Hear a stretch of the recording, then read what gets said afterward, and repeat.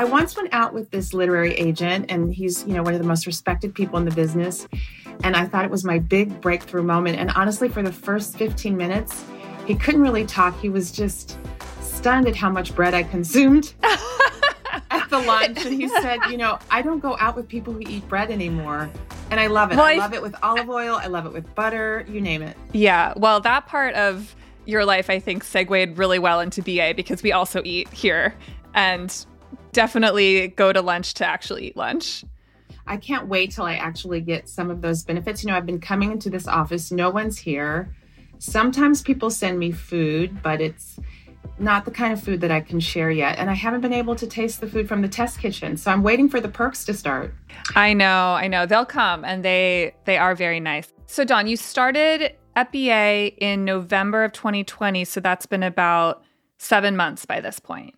Yeah, 7 months that have gone extremely quickly, but it's been exciting, getting to know the team even remotely. And now I'm starting to see people, they're coming into the office and people are saying things like, oh, you're taller than I thought, or you're, this or that. It's been funny to put flesh on the bone, so to speak. What's it been like to be helming this food magazine coming out of book publishing and, through a pandemic? What's your honest assessment so far? Well, when I think about starting a new job in a pandemic with a team that you've never met, with so many unknowns, and also just to acknowledge the various troubles that BA had, I think that I must have had COVID, the kind that affects your brain. Like, who does this? Who starts a new job in a pandemic? But the truth is, I've had so much fun getting to know the team. I love the work that we're doing. I love our first couple of issues where we got to talk about lunch and also who prepares our food and the people that we might have taken advantage of before, the essential workers. I loved working on the story with food entrepreneurs. That was the first time we got to work together. Yeah, that's right. Now, you be honest. Tell me, how crazy was it to work with someone who'd never put together a magazine article before?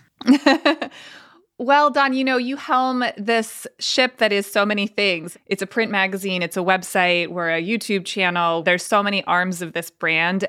I think one of the both challenges and blessings of this job is there's never a boring moment. I remember coming in, you said you were already getting flooded with letters and emails from longtime BA subscribers and fans. And how have you continued to kind of get to know our audience? Well, they write me directly, often through Instagram. And what I've learned is that they are hungry for ideas as well as recipes, that they're interested in the cultural stories that we're telling, that they have real passion about food, how to prepare it. They're opinionated. One of the most common threads that I hear is that your BA has a lot of heart, that I always came for recipes, but now I'm staying for the stories. And as someone who's worked with storytellers for, my whole career, that really resonates for me. We're actually chatting here today to announce something really exciting, and I would love for you to share the good news. Bon Appetit's podcast is back with a new title. The new podcast that we're launching called Food People. And we'll be kicking off the new weekly show with a capsule 6-part series that is all about Healthyish.